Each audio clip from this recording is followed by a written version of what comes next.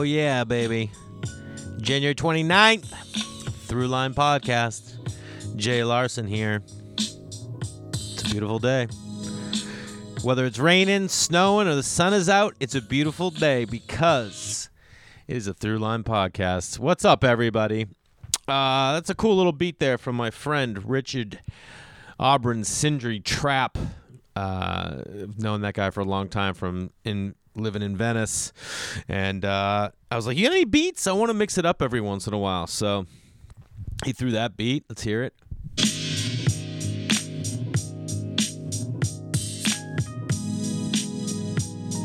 I'll live a Throughline Podcast. I promise I won't sing. Anyway, he's got a great band. They're going to be playing out at South by Southwest. I'll get some details if anyone's going to be out there. He's awesome. He's an MC.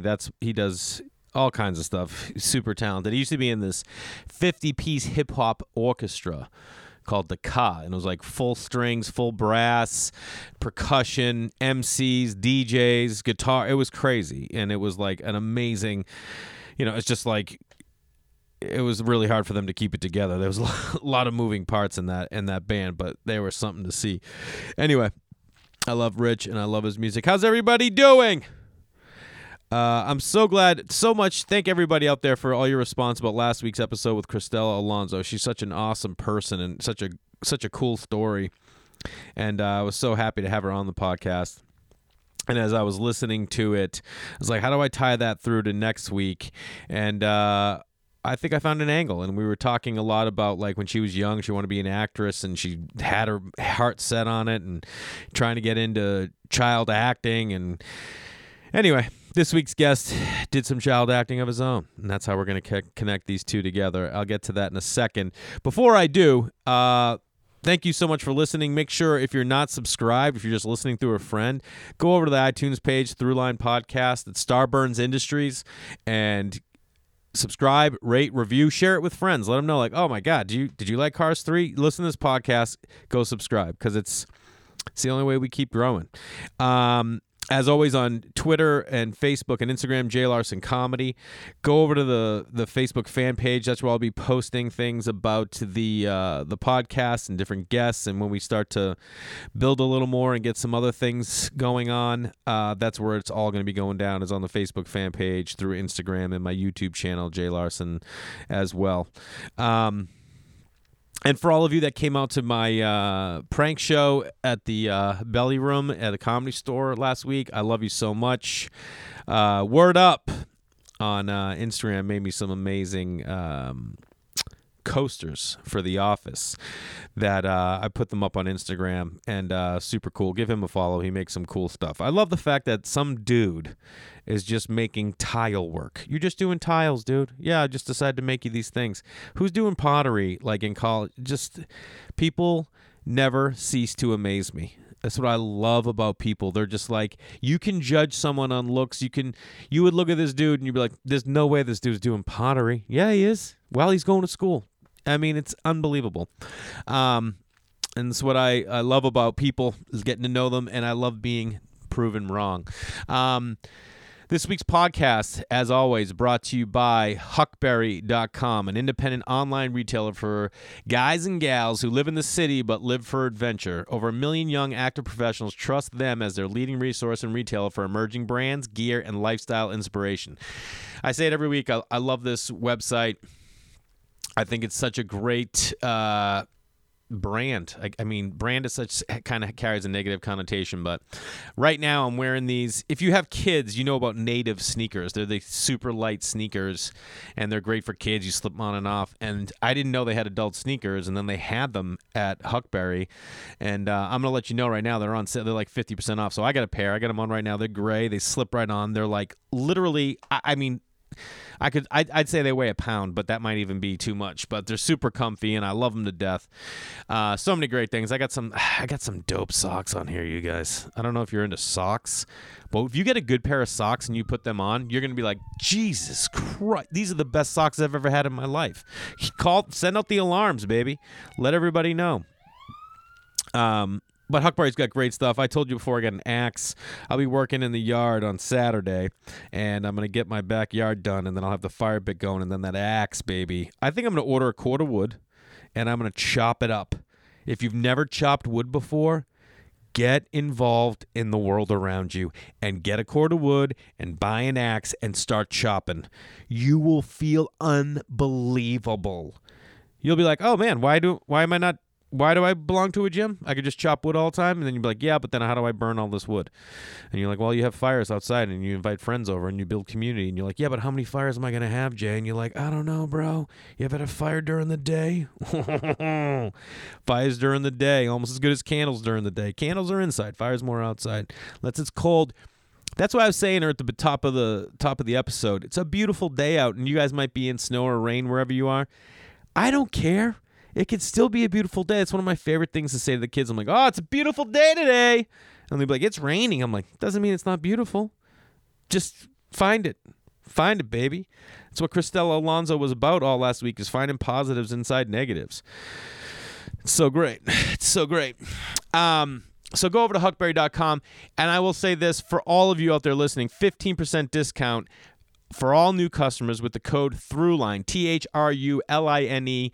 Put in that code at checkout. You get 15% off. It's such a great little bump to go get some cool stuff. And it's like you can go over there and buy candles. You can buy, I got my Huckberry mug right here. I bought this mug from them. It's like a trailer, pulling a ski-doo, pulling a motorcycle. And they're all made like a kid would have them. And I got it. And my wife was like, you get that for Reed? It's my son. I'm like, no, I got that for me because I like it. And I still want to be a boy as well. So I am a boy. January's almost over. Yeah, believe it, because it's true. 29th. Can't believe it. I am in Maryland this weekend at Magooby's. Here's the deal. Anyone out there that wants to come to a show, I'm going to see about if I can't get you all in for free. Every one of you. So if you're listening, you deserve it. Email me, holidaybakeryproductions@gmail.com. And let's all aim for a night. I'm thinking early show Saturday or Thursday night. Early show Saturday or Thursday night. Those are the two nights. I will give tickets to anyone who emails me. You can bring 10 people. Bring 10 people. Bring 15 people. Doesn't matter to me. Come to Magooby's. It's going to be great. Hit me up. Thursday night or early show Saturday. And holidaybakeryproductions@gmail. Bring friends. Bring family. Make a night of it. And then we're getting into February. My birthday. The Patriots play for the Super Bowl. My birthday. I don't care if you're not a Patriots fan. Don't tell me about it. It's not a big deal. I get it. I wouldn't be either, okay? I wouldn't be either. It's still going to be a great day to watch the Super Bowl on your birthday. When they started this run of winning, they won on my birthday the first time. So before I get into this week's guest, I will let you know upcoming episodes with Ira Glass, who created This American Life on NPR. It's one of the best storytelling shows that you can listen to. So many cool, interesting stories. He's coming up. Dan Harmon, the creator of Community and Rick and Morty, coming up. Brian Callen coming up. And some other great episodes. I got some great episodes pre-recorded. Justin Willman, who I think is an amazing magician. If you're not watching Magic for Humans on Netflix, go get involved. So those are some things coming up. I appreciate all of you listening. And again, subscribe to the places that you need to subscribe so you can keep up. And let's get into this week's episode. This week, Tim Dillon is my guest. Tim Dillon, if you don't know who Tim Dillon is, he's a stand-up comedian from... before I do that, sorry, guys. February 23rd, I'm at the Hollywood Improv, headlining, doing about 30 to 40 minutes. Hollywood Improv. So go to hollywood.improv.com, February 23rd, Jay Larson night. Go get tickets now. I'm going to try and get a code to get some discount tickets out there for everybody. And again, bring friends. Pack the house. I want to have a blast with you guys. Nothing means more to a stand-up than performing for people who are there for them. Because a lot of people just go and like, I want to go see comedy. But when you guys go for people that you care about, that's when it's the best. You know, that's when I can do more crowd work, improvise, do some new material that no one else has heard. It like makes it more of a special night. So please, hollywood.improv.com. I will get a link. I'll get something. I'll find a way to make it good for everybody to come out. So I want to say that. And then I want to mention my boy Tim Dillon. Super great guy. My friend Ben Avery introduced us, and he's just awesome. I love him to death. On Twitter, he's at Tim J. Dillon. I believe it's the same on Instagram. He's a great dude, super funny, and he had so many great podcasts. The way we did this initially is we listened to it. I mean, we recorded it at my house, and I'm a dummy. Yeah, Tim J. Dillon on Instagram. I'm a dummy, and I only had one mic on. And Ben, my friend who was introduced us, who was also working for me, I don't think he had checked the mics. So it's not on him. It's not on me. But I mean, I put it on him. You know what I mean? If I'm going to put it on anyone, why am I going to put it on me? You know what I mean? Anyway, he's got a special on the Comedy Lineup on Netflix, Comedy Central special, Rolling Stone comic you need to know. He's awesome. I love him to death. So he comes out to LA a lot. And we sat down a second time over here at my office, and we talked about a bunch of stuff. He's got a great story on this podcast. So why am I even talking about it? Ladies and gentlemen, Tim Dillon. What's up, buddy? Hey, how are you? We're doing this again for the second time. This is a beautiful morning here in Santa Monica. It's noon now. It's noon. 12:15. The day gets away from you here. It just floats. It does, man. It's not New York. There's all these, I feel like, there's just more focus on time. Well, it's more evident. I used to say that, like, when I moved here, the seasons will let you know, hey, have you done anything this year? Have you done anything? Yeah. Like when spring is rocking, you're like, all right, let's get some stuff going. And the summer comes like, got to get this done before summer. Summer's ending. Like, hey, we got to go on some trips. We got to go this. We got to be more active. And then, you know. Well, that's the whole thing. And I have a joke about Instagram. It's like in the summer, you can tell who's been successful throughout the year. Totally. Because you can tell where they're going. You know, in the summer, it hurts to not have friends. Yeah. In the winter, it doesn't matter. I'm like, I don't care. It's cold. I just want to go home. And the summer, you're like, man, I'd like to be in the Hamptons. Like, I know some friends. I wish I had a successful friend. Yeah. You know, with a boat. I have to do like the reverse here with our kids.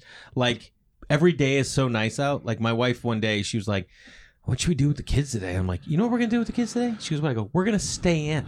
She goes, it's beautiful out. I'm like, it's beautiful out every day. Yeah. If we lived in Massachusetts or New York right now, because my wife's from New York, we'd be in. Yeah. We'd be like bundled up, baking in the kitchen, music on. Right. Heat blasting. Yeah. You know what I mean? I went to buy a bathing suit the other day, and the woman's like, we don't have any bathing suits. And I'm like, why? She goes, we have them in the summer. I'm like, it's 75 degrees. You know? Where, here? Yeah. It's true. I was like, what summer? There is no summer. There is no you know. We love going to the beach in the winter here. Yeah. I love going to the beach in the winter back east, too. Right. And you'll see people like in the winter, like jumping in. You're like, oh, they're visiting. Right. There's no way. Like all the time at the Comedy Store. One of the things I love about the store is that so many tourists go there. Right. And so many like locals go there. Yeah. So you'll see someone in shorts, and I'll be like, where are you visiting from, man? And they'll be like, oh, Nebraska. And I'm like, yeah. And I go, you know how I know? And he's like, why? I'm like, you're wearing shorts. You see anyone else wearing shorts? Right. And then LA people are like, yeah, why the fuck is that guy wearing shorts? Yeah. Like, it's nighttime. Right. And it's like 58 degrees. Dude. Right. Yeah. Whereas in Massachusetts, if it was 58 degrees in December, everybody would be in shorts playing frisbee. Right. You know what I mean? Right. But you guys, you act as if you have seasons, even though you don't. You do have, you know, you have shifts in temperature. Yes. Yeah. But not in mindset, which I like. It's one mindset here. That's right. Forever. It's like an interesting city to spend time in because you're like, the thinking never changes. Yeah, that's a good point. Doesn't matter what happens. Fires, the place could be on fire. Doesn't matter. Same mindset. New York is like that, though. To an extent. You know what I always say about New York? I just say New York doesn't give a shit about you. Doesn't. 9/11 happens. 9/12, still going. Right. Still going. Yeah. Didn't stop. Yeah. You know, that city will just always keep moving. LA at least slows down for you. Yeah. Sundays, people actually enjoy. Well, New York, I've always said this about people in New York, especially in comedy. New York, it's much easier to fool yourself into thinking you're doing well. In New York? Yeah, because there's a lot of activity. Yeah. So when there's a lot of activity, you don't have to sit back and analyze what's going on because you're just thrown into the mix of like, I'm doing a lot of shows and I'm on a show with somebody who's really funny and I'm doing this and I'm doing that.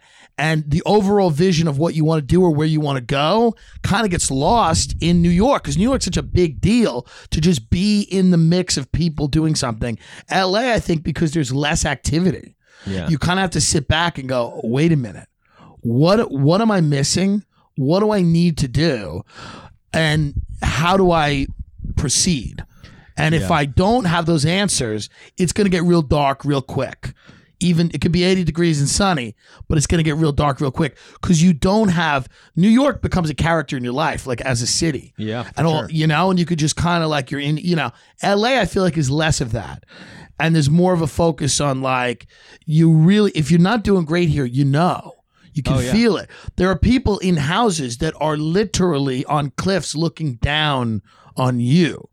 Like LA is set up to make you people feel in buildings looking down. But it never feels like that because those people, even they're millionaires, you go to their apartments, still taking the subway, and you're still taking the subway. And a lot of their apartments, you're like, you know what? That person's quality of life and my quality of life are certainly different, but it's not as striking as you would imagine. You'd be like, that apartment's actually not. To have an apartment in New York that's jaw-dropping, you have to spend millions and millions of dollars. Be the top of the top. So you'll go to an apartment that's $2 or $3 million, and you'll be like, "Yeah, this is nice," but you're like, "All right, I got a bed. Yeah, who cares?" But here, the difference is you're looking at a house of somebody, and you're like, "Oh yeah, this is they're gated. There's gated communities here. That's really not a big deal in New York. It's not a thing. Here, people lock themselves away behind gates." And they're like, we don't even want to see you on the way to the thing we're doing. We don't even want to know that you exist. But it's also a city that's built around a car, you know what I mean? So you have to be driving. It's not like now we have a train, but still who the hell you do it more for the experience than anything. Yeah. Not everyone. People depend on that train. Yeah. They just like they depend on buses. You know? But it's like definitely like a class system is in place as far as transportation in LA versus New York. Everyone is taking the subway. It's funny every now and then people will talk about how progressive New York and LA are, and then somebody will have to remind them like, yeah, both of these are cities built on nightmares, like inequality that's unimaginable. Yeah. They're built on the crushed dreams of human beings, Someone Instagram, some like famous basketball player like Instagrammed himself. He took the train to like his basketball game the other day. Yeah. And he was like in town for the game and like, I took the train. Yeah. And it's just like, how badass are you? You're going to an NBA basketball game right now. Yeah. It would be like going to do Madison Square Garden. Yeah. Like, do you think Sebastian took the train to Madison Square Garden for his show? Well, there's a whole genre now of like entertainment where it's like, look at famous people doing regular things. Jimmy Fallon will go to the Olive Garden in Times Square, and that's a bit on his show. And I'm like, why is that a bit? Yeah. You're doing what people from Ohio do? Yeah. That's the bit? Look at me behaving like a pig with Post Malone. We're going to go to the Olive Garden and have the tour of Italy. Yeah. Like regular people. Yeah. Like regular people that go bankrupt when they have a disease and get convicted of crimes. Those regular pigs. But the thing is, he's doing that to try and be a regular person. Yeah. Whereas, like, this is what I loved about Sandler's special. Did you watch 100% Yeah, Fresh? Great. Not once did he ever mention being a millionaire. He never mentioned a famous person. Nothing. Yeah. He talked about Uber drivers. He talked about everything that we're all going through. And you're like, oh, yeah, that guy's worth over $250 million. Yeah. But yet that dude's just a regular guy. He gets it. Long Island. Long Island. That's the spot. What's the deal? People like... If you didn't grow up in Long Island, do you exist? Are you Fair alive? question. Yeah. It just seems like you always like hear trash about Long Island, Staten Island, but yet it's like a beautiful... Well, isn't it the Hamptons? Isn't so it what the Long same Island thing? is, and the reason that people hate Long Island, and the reason that they're right to hate it, and this is actually, we just did a pilot with Comedy Central, and I had Nick Mullen, who's a really, really funny guy. He's a friend of mine. He, I had him as a writer on the show, and we were kind of digging into this, and I think what it really is like. Is he from there? No, I forget where Nick grew up, but it's not Long Island. I want to say like Maryland, but he knows about Long Island. He's performed there, and and I think really what it is, like one of the jokes on the show is it's like, we're showing you how far you can go with the proximity to the proximity to New York City, but like the reading level of Staten Island, Yeah. because Long Island kind of appropriates the confidence of New York City for no reason. 100%. For no reason. Yeah. I mean, there's literally no meaningful reason that somebody living on a marsh plagued with heroin addiction. Yeah, why okay? is that? Isn't it like beautiful country? Like, isn't it like beach towns and like It's not that beautiful. Number one, there are parts of it that are beautiful, but like everything else, there's parts of it that are neglected. yeah. And I think the people in Long Island built it. It was constructed in a very racist way, like all the suburbs. The parkways are built so that public buses can't go on them, so that you basically had the white middle class and working class in this bubble, and it's post World War II bubble, and they basically kept kind of everybody out.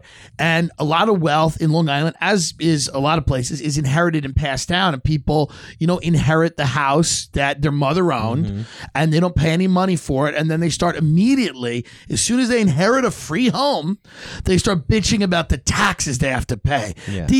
I can't believe these taxes. And what they don't realize is they're kind of beneficiaries of government welfare in another way, that their parents, because they were like white, were able to get these preferential loans to buy these homes, and now they're inheriting these homes. But everyone in Long Island is proud of everything for no reason, whether they've done it or not. There is that pride. They are proud. They love it. They got the best food, the best. There's a comedian who made a great point. He's like, if you go out and do a joke in Long Island and they don't like it, it never crosses their mind that they didn't get it. Yeah. Never. Yeah. They're right. You're wrong. Doesn't matter how famous you are. Doesn't matter how accomplished you are.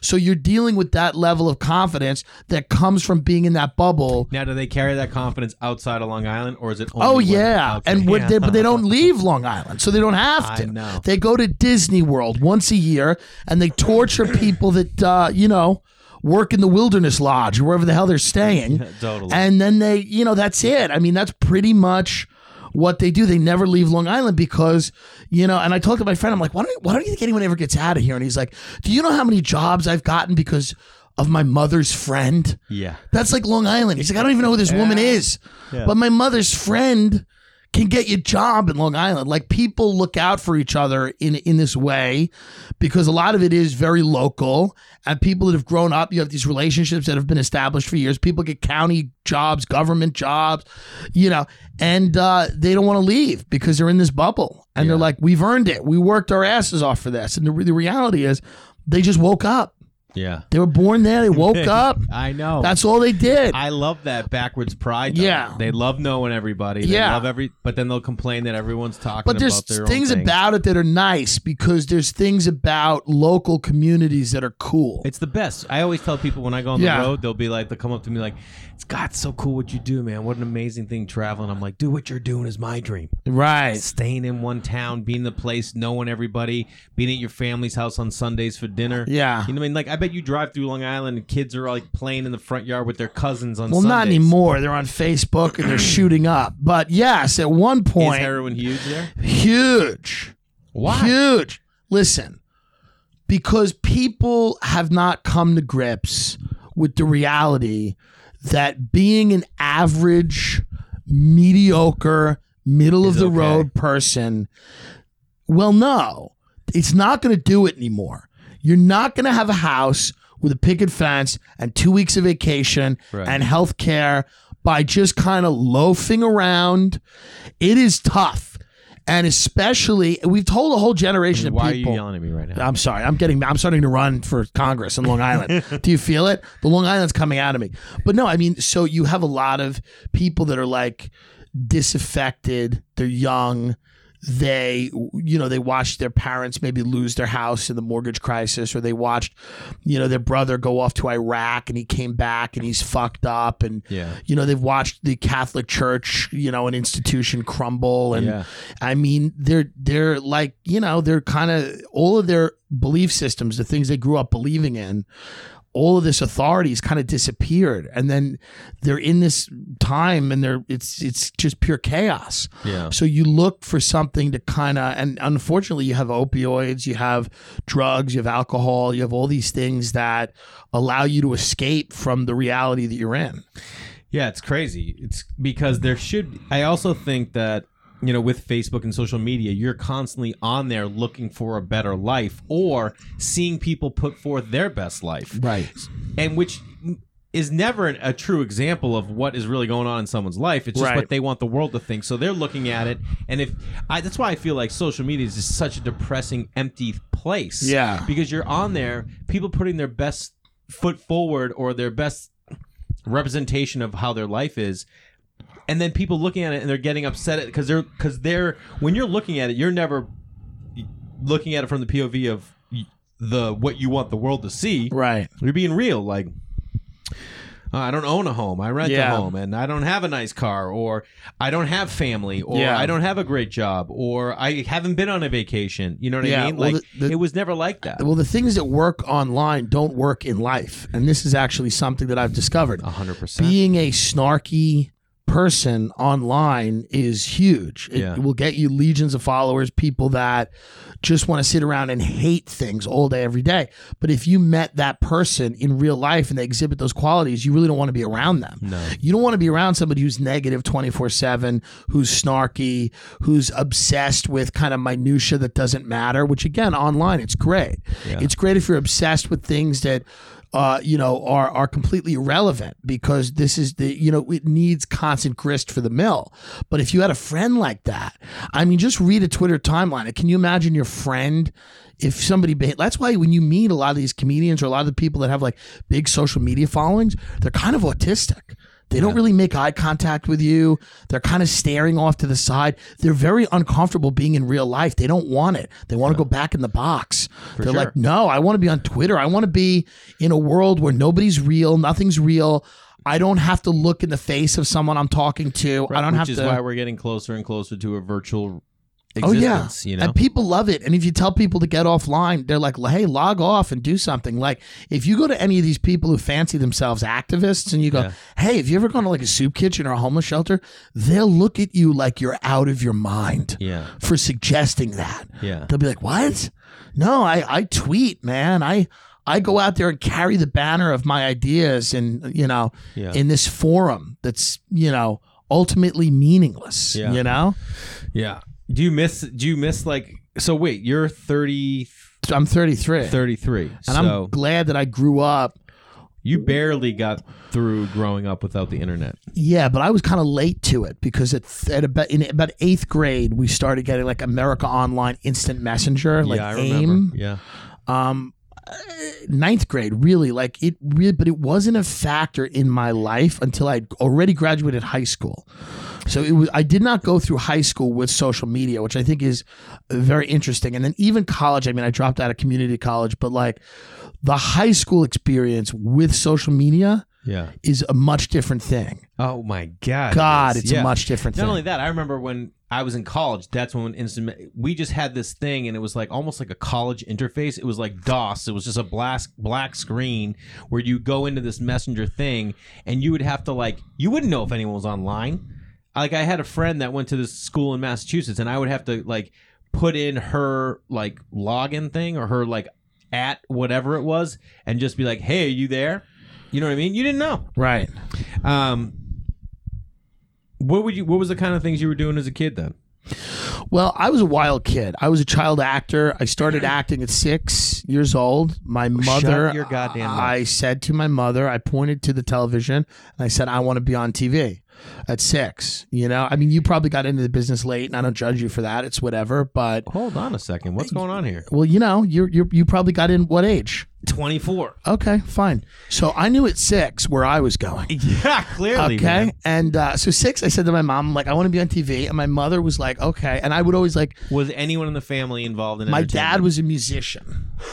So what kind of music? He played music. He had a big band on Long Island that, you know, and I know that it was kind of a well-respected band because he doesn't really talk about it as much, but other people will come up to me at comedy shows and be like, was your dad in like Full Circle? I mean, they were just like a local band that people really liked. And he had me and I ruined that dream, I'm sure. And he, you know, he started working at Pitney Bowes selling office equipment. You know, I mean, it's a Long Island story. It's tragic, you know. Sure. And So that sounds like a Billy Joel song. oh, it is. I'm sure it is, you know.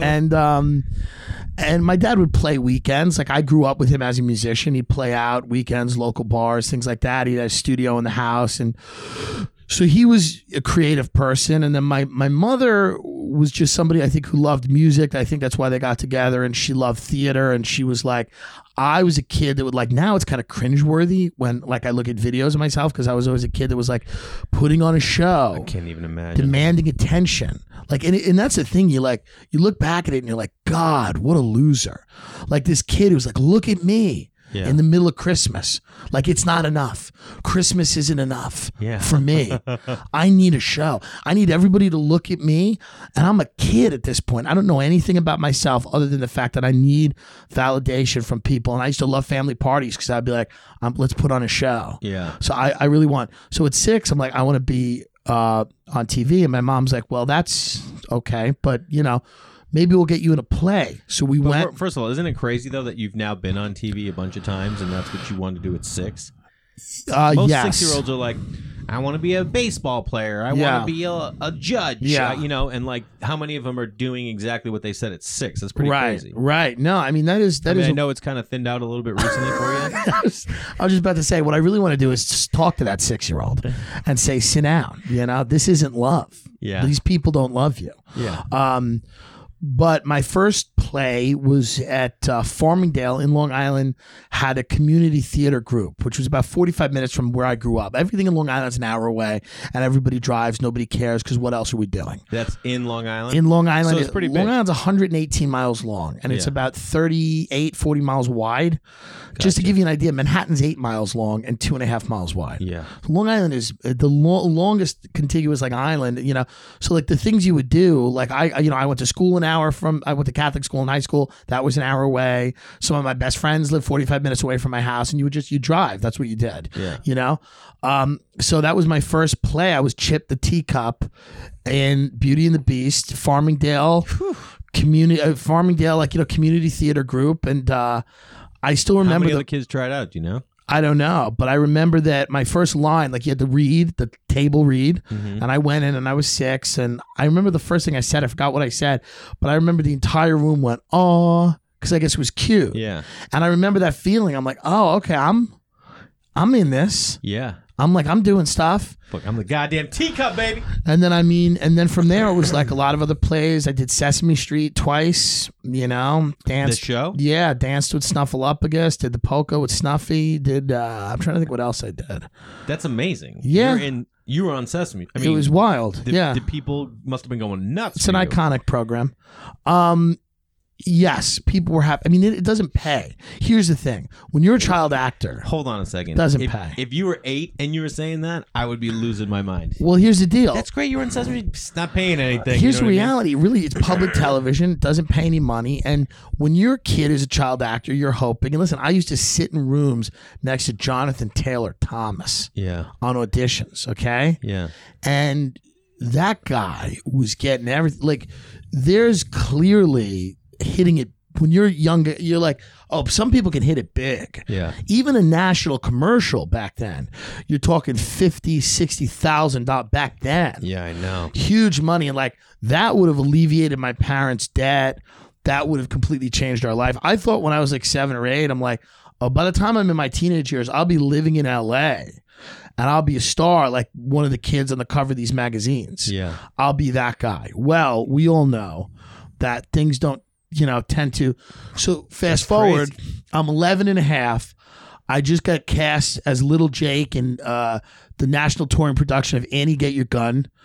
Ethel Merman impersonator Rita McKenzie is headlining. Glenn Yarbrough, who had a band called the Lamplighters, is in the. He's playing her opposite. I am on a tour bus. We are driving through the Bible Belt of Florida on the way to the next gig. We drive about 8 hours a day on a bus. This was a 2.5 month. Your mom with you? Yeah, sitting right next to me in the bus. 2.5 month tour, different show every night.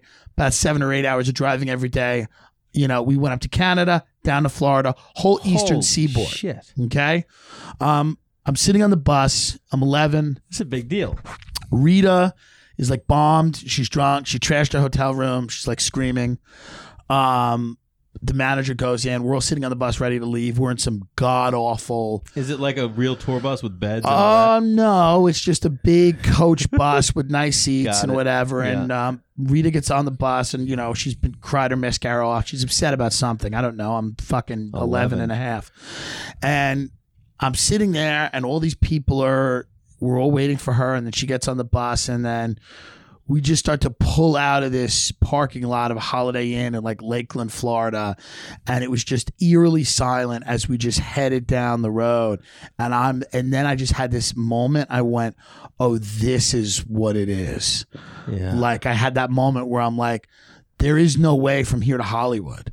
Like I'm on this Hollywood, bus. Florida, maybe. That's it. Yeah. Like I'm going down this road and I'm looking out and I see crosses on how I'm like wherever I am now, this doesn't end in Hollywood. Yeah. It's just something happened. We went off course.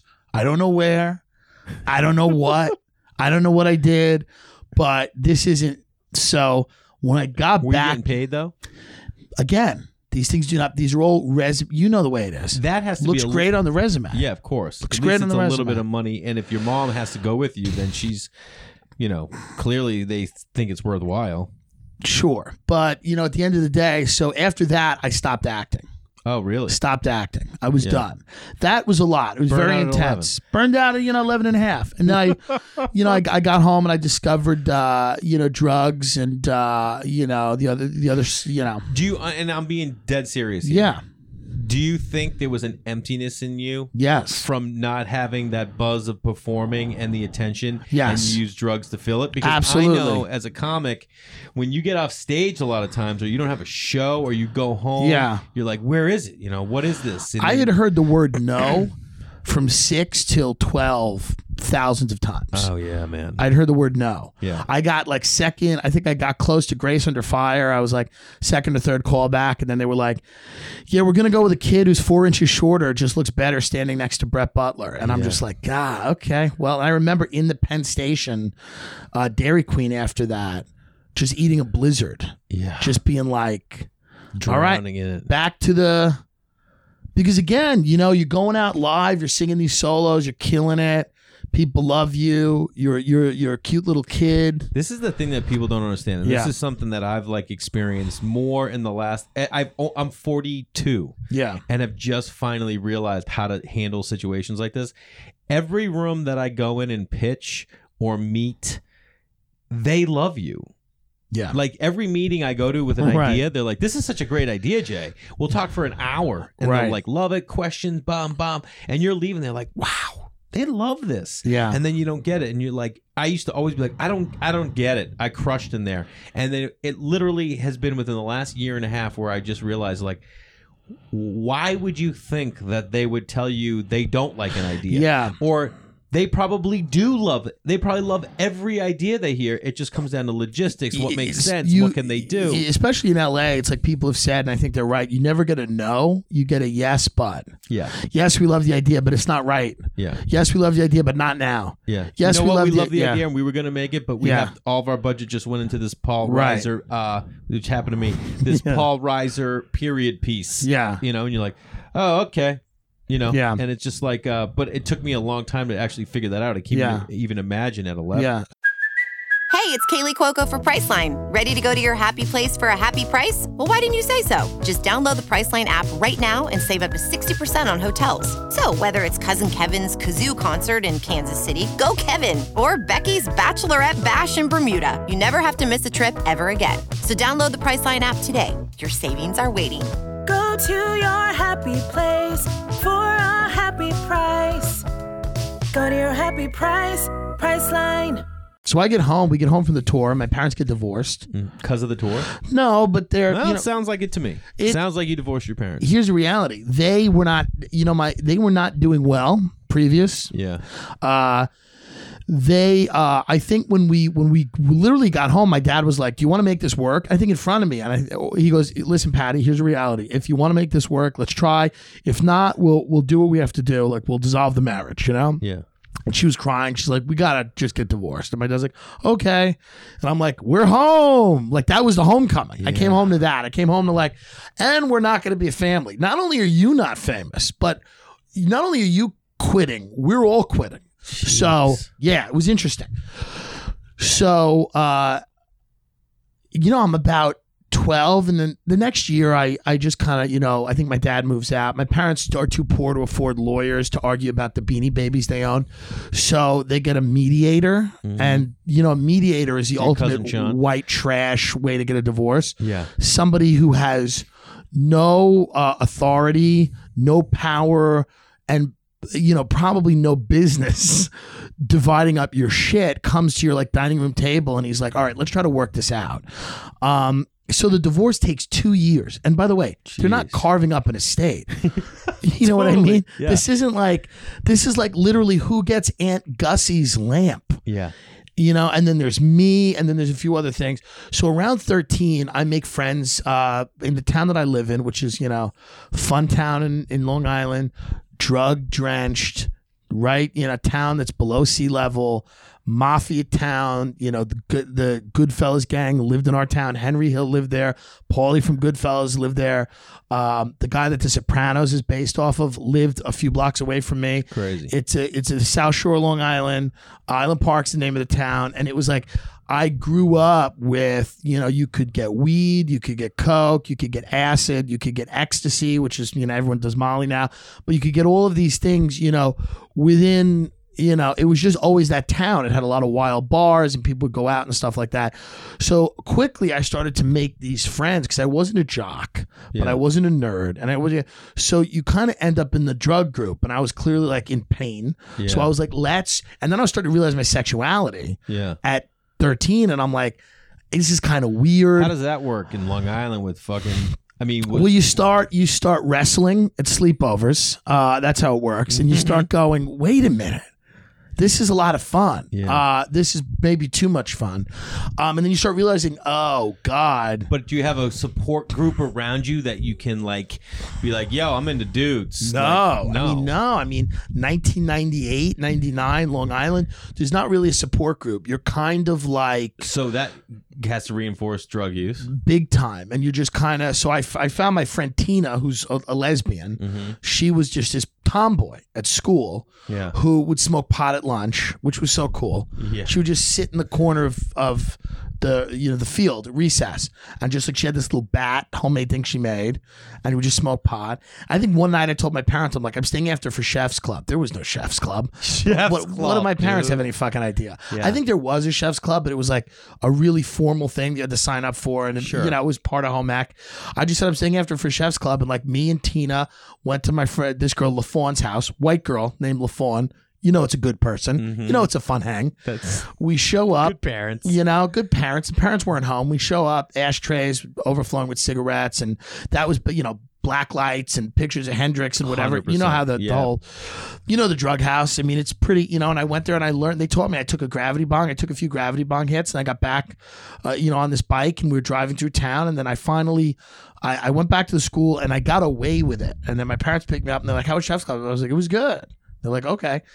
And I got away. Made a souffle. I don't know. And I think I was just as high at getting away with it as the drug. Because like you smoke pot the first time, it didn't even work. Yeah. But I was like, well, I got away with it. Well, I lied and I got away with it. Yeah. That was as much of a drug as the drug.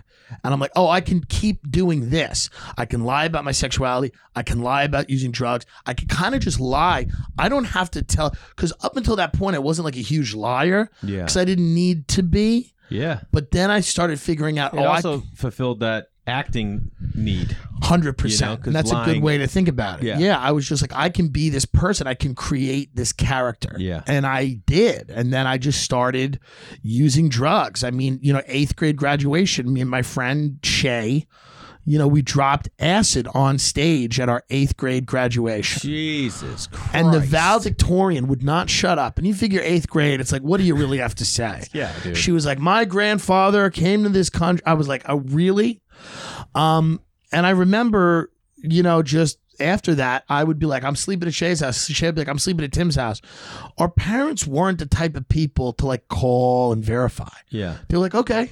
Great. Well, especially with your parents divorced, and they probably were like, Yeah. he's happy. We right. can do our thing. And they're fine. And here's the reality. Like, we came from a town where people did know each other. I mean, my grandmother died. There was 100 people at her funeral. My grandmother lived till 90. Yeah. And they all, because she was a 4th grade teacher forever. People knew each other. Like, there were these codes that were kind of enforced by just people knowing each other. Everyone knew each other. I'm sleeping at Shay's house. There wasn't this idea that, like, they weren't like, I wonder what the kids are doing. Oh, they're probably just walking around the streets on acid. Yeah. At 15. No one thought that. No. If they thought we were doing anything, it's like maybe they snuck a beer. Yeah. Maybe they snuck a beer and had a cigarette. Yeah. Who cares? We used to do that stuff, but we were hanging out in crack houses, One of my favorite places to hang so out. where would you end up going that night? Like, where would you sleep that night? We'd go to a crack house in our town. We'd go to a little small bungalow in Island Park where there were 4 or 5 rooms. They were all rented to different people. Everybody would have lines of cocaine on glass. People would be smoking weed. And, we were 14, but we looked older, and we were funny, and we were affable. We were enjoyable. That's the thing with crack houses. They get a bad rap because people, you know what I mean? Like, people have never. Well, here's the thing. I love steakhouses, and it's very similar. Like, I love the raw materials. It's really about feeling a certain way, people knowing who you are when you walk in. I think this is where my love of restaurants come from. Yeah. A great restaurant is a crack house in the sense that, like, you go in, you're doing something that's a little naughty. Oh, I'll have the cream spinach. Of course. Let's do the cheesecake. They're good and nice to see you again. Great to see you again. How's everything doing? We have your regular table. So I mean, that was. Wait, would you guys get a room, or would you just be No, we partying would just in someone hang out in else's the room? living room, and Yeah. we'd have a lot of fun. This crack house, and it was not really crack; it was more coke, Yeah. But, and by the way, people listening to this being like, "Oh, that's white privilege," it certainly is. Like, I didn't grow up in a crack house. I don't know if that's white privilege. Probably. I Why mean, to would an you be extent. considered that Well, white because privilege? here's the thing. You don't think there are if I black grew up in the projects and my parents were addicted to crack, would I Yeah. be making positive statements about crack? No. You're not really making a positive. This is just Right. your situation. I It's think that true. There's a level just- of white privilege. If you had left that crack house, Yeah. and then through a fucking mailbox through a building and Yeah. cops came and you got off, I Yeah. think that's white privilege. I don't think that you're being in a circumstance of Right. falling into drugs and crack houses in your area. Right. You know, Well, no, it's- I'm sure the same thing's happening in black, Latino. I think the white privilege was like when we got older, we had cars. I would drive around the wealthy neighborhoods. I'm like, I want to smoke weed in the nice area. And we would drive 40 minutes to Sands Point, where it was a Great Gatsby, and we would just look at mansions, stone, driving around. I'm like, I still don't think that's white privilege. really? I did well, the same I think if I was thing. black, I'd be in jail. Oh, because if you got Yes. caught there. Oh, of yeah. course. I mean, Oh, there yeah, was that's the a only- 90210 episode of that. I mean, when our black kids sitting around being like, you know what? I want to see the lights in the nice area. I think Let's so. go get high I- around the golf course. Really? I think that I think everybody. I don't think you can have not have a want for beautiful things because Right. you're not white. well, no. But I think that they may have a better awareness that, hey, if we go there, yeah. people Well, are gonna that's look what at I us mean. differently. That's what I mean. But there are also still areas, Yeah. that it all is based on circumstance. No, of course. But But I get what you're saying. yeah, my whole thing was like, we would go hang out at these houses because it would be fun. There'd be drugs all over the place. We could get drugs, buy drugs, hang out, have fun. I still remember one of the guys that owned him. He goes, you know what? He goes, you guys want to know how to succeed in life? We're sitting there. He's doing coke with 14-year-olds. He's like, you want to know how I've made it as far as I have? And we're sitting there. He's doing coke off a knife, literally a knife. He's doing bumps of coke. Me and my friend are sitting there like, yeah. And he goes, I don't hang out with anybody who's lower than me or somebody who can't do nothing for me. And I just looked at my friend and we're just nodding like Wow, this guy's got it figured out. this fucking guy. And by the way, he's standing there in a filthy, disgusting house with ashtrays overflowing with cigarettes, burn holes in the carpet, everything. But we're just like, hey, it's fun, man. This is fun. We're just getting fucked up. Now, how come these crack houses or coke houses weren't like regulated? Like the police know they were happening? The mayor's son owned this house. Oh, okay. So I mean, listen, the reality of the situation is, you know, it's going to happen. It's going to happen. And there were, you know, the cops would raid the house and then, you know, they'd find some drugs and maybe arrest somebody. But at the end of the day, it's kind of like they know what's going on. It's almost like you rather it in one house. Yeah. You rather it in this place where you know what's going to happen. Like, and who's you know, going to be there and what? Yeah, I mean, it is the way it is. So, I mean, that was when I started. Like, we were driving to the Bronx when we were like 15. We just hop in a car with guys that were in their 20s, drive to the Bronx and buy a bunch of rocks of coke, and you know, we'd have them, they'd be grinding them up in the back, we'd be doing lines, smoking weed. We thought it was fun, you know. These guys would have guns in the car. We didn't care. We were like, you know, nothing was real because we were just young kids. And I remember we got robbed one day. A guy pulled a gun on us and robbed us in our own town, and he just give us all your money. And then we called our friends, and then like 10 guys came out of the bar and stopped this guy and took all the money. One of them was a chick, and this is my idea of feminism. Like, one of them was this chick, Rosie. She banged on this guy's door, and she's like, listen, she goes, you don't fuck with the people that hang out at my house. She goes, you're going to give me all their money back, and I'm going to give it back to them. And she's like, if not, she's like, listen, you call everyone you know, I'll call everyone I know, and we'll fucking go do this. We'll fucking, you know, whatever you want to do. You call all your friends that you think you have in Far Rockaway or whatever, and I'll call all the people that I know. And like, I was just like, oh, there's this group of, now by the way, they just wanted Did the guy give the money back? Yeah, he gave the money back. They just wanted us to, they didn't want, because it's really robbing from them. We were just going to go there and buy drugs. Yeah. So it's really this guy taking our money. We were their client. But like when you're 15, you're like, oh, this is cool. Yeah. People like us. They care about us. We're like, we have a group. Yeah. When that was not the case. That was not the case. I mean, listen, they just wanted, I mean, it was the case, but it was the case for the worst reason. They just wanted the money. So, I mean, coke is a pretty addictive drug. It's very addictive. Addicted? Yes. Did you do it every day? Yes, we stole from our parents. We would take money. We would, you know, my friend's mother would get paid. My mother would get paid. We'd go into the envelope, take a $100 bill. Oh, yeah. I mean, we didn't do it every day. We did it whenever we could. Yeah. Weekends. All through high school? No, you know, it kind of slowed down in 9th and 10th grade and 11th grade. And it became more of a weed event. And then you're trying to get popular. And then senior year, it was just kind of booze and weed. And is everyone doing booze and weed in the school? A lot of people are. And like, there wasn't that much coke going around, but there's booze and weed, maybe a couple of Vicodin. It was, you know, I was obsessed with being popular because I was a loser. 9th and 10th grade, I was kind of a loser because I was just hanging out with druggies. Yeah. And all these rich Catholic school kids were like, what? What's this kid about? And then I realized, I'm like, I should move up in the world and start doing drugs and like, you know, nicer properties. You know what I mean? More acreage, you know? Yeah. Maybe totally. a tutor. Yeah. You know? You know what's funny is like, I feel like my grade, the year I graduated in my town, specifically in my town, and then the year below me were like the last grades of like not good kids, but like nobody was doing, there were people doing drugs and drinking, but not the majority of the school by any means. Right. And we were all like, I'm not saying we were the cool kids, but we were like, we were popular. We were involved. You know what I mean? Yeah. But that's what we all did. We all got involved. We were in sports. We were in music. We were in art. We were in all these things. Yeah. And nobody was like doing drugs. And Nobody was drinking. Nobody. Yeah. There were kids like, they were like the kids that were like running like the store and the cafeteria that were like doing drugs and shit. Well, the thing was, I was nominated, 12th grade, I was nominated for Homecoming King. I like came out of my shell. I was like happy. That's amazing. I was like, people liked me, and I was like, oh, this is cool. And then you would just go to parties and like do drugs and smoke pot and you know, fucking hang out and have fun and make people laugh, and you know, big groups around me trying to make people laugh. And I think that's, you know, that's when I started to realize that I'm kind of funny and this is why people like me. Yeah. You know, that had been a thing throughout my whole life, but I'm like, oh, you could get invited to like cooler parties because people like you and they think you're funny. And you know, that's kind of what I am. I'm not the athlete. Yeah. I'm not the jock. I'm not the nerd. I'm not really rich. Yeah. So all I have is this personality, and like part of that comes just, you know, and listen, man. Isn't that funny that you think you just name that as a category? Yeah. Like not being rich? Oh, yeah. It's so crazy. But that's the thing, because when you're rich, the rich kids in school are interesting because they're never the most popular kids, but they're always in the group. They're never the most popular kids. They don't realize that they are popular yet. Yeah. The most popular kids are like the kids that are like jocks, but not that, like the jocks that are good for the school, but they're not going to Totally. go on and be whatever. Yeah. They're the towny kids. They're like beating people up. They're like, their parents are kind of animals and they let them have parties all the time.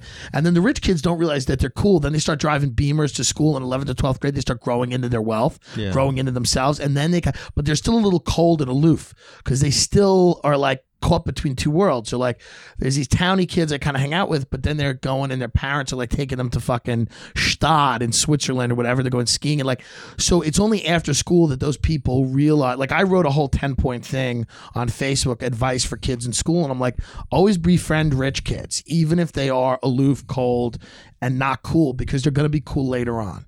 These are the friends that you want to have. They're not that cool yet. But I was nominated for Homecoming. It was fun, and then I was like, I didn't take school seriously. I enrolled in a community college afterwards. I still didn't care. I mean, community colleges on Long Island and that are huge. aren't Huge. Everybody goes for 2 years because nobody has done any preparation. That's the thing about Long Island, the difference between like a New York City or everything. People are not preparing. Long Island, people are just kind of rolling out of bed. They're figuring it out as they go. And I was at a community college, and then I was on a debate team, and I was very good. I won a gold medal in debate because I was like, I was a bullshitter. I always wanted to do that. It was a lot of fun. Yeah. And then my debate partner was a guy named Kenny, and he had a Range Rover.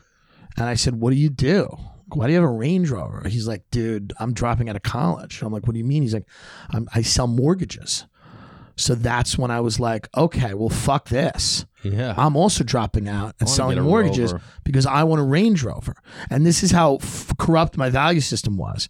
I still was not out of the closet. Mm-hmm. I still was like, To not even your parents? to nobody. I came out at 25. What about that lesbian chick or Shay? No, nobody. I came out at Damn. 25. Wow. I wasn't really friends with them anymore. I was kind of like somewhat of a loner. And then I met Kenny, and I was like, oh, cool, more drugs. And then cocaine came back. Yeah. That's when cocaine came back with mortgages, which was the biggest drug of the decade, the subprime mortgage. Yeah. It's not cocaine. Okay? Yeah. Biggest drug was the mortgage. And I bought a house, 22 years old, Jesus with no money Christ. down. And I bought a $600,000 house, What was your mortgage payment? $4,400 a month, Jeez. excluding taxes and insurance. Gotcha. They came after. I had to pay them quarterly. Yeah. Okay? I was coked out of my face, drunk, and the mortgage industry had just and I'd never even made that much money in the mortgage industry. I was okay at sales. I was never that good. Yeah. I sold a few loans, in Long Island, a couple of, Levitt houses. I'm not Because isn't that whole business who you know? And like no, at 22, it's are you upset? Are you a slick person? All of sales is, can you commit to it? Sure. And I didn't really want to do it because I knew that this wasn't me. I'm like, I don't really want to sell anything. Like, I just want to be rich because I think it'll like insulate me from having to be honest. Yeah. And I won't have to come out of the closet. I'll just have this big, beautiful house and a car, and nobody will need to know anything about me because I can have all this money. Yeah. And that'll be the thing that, basically ensures that I'll never have to get real. Yeah.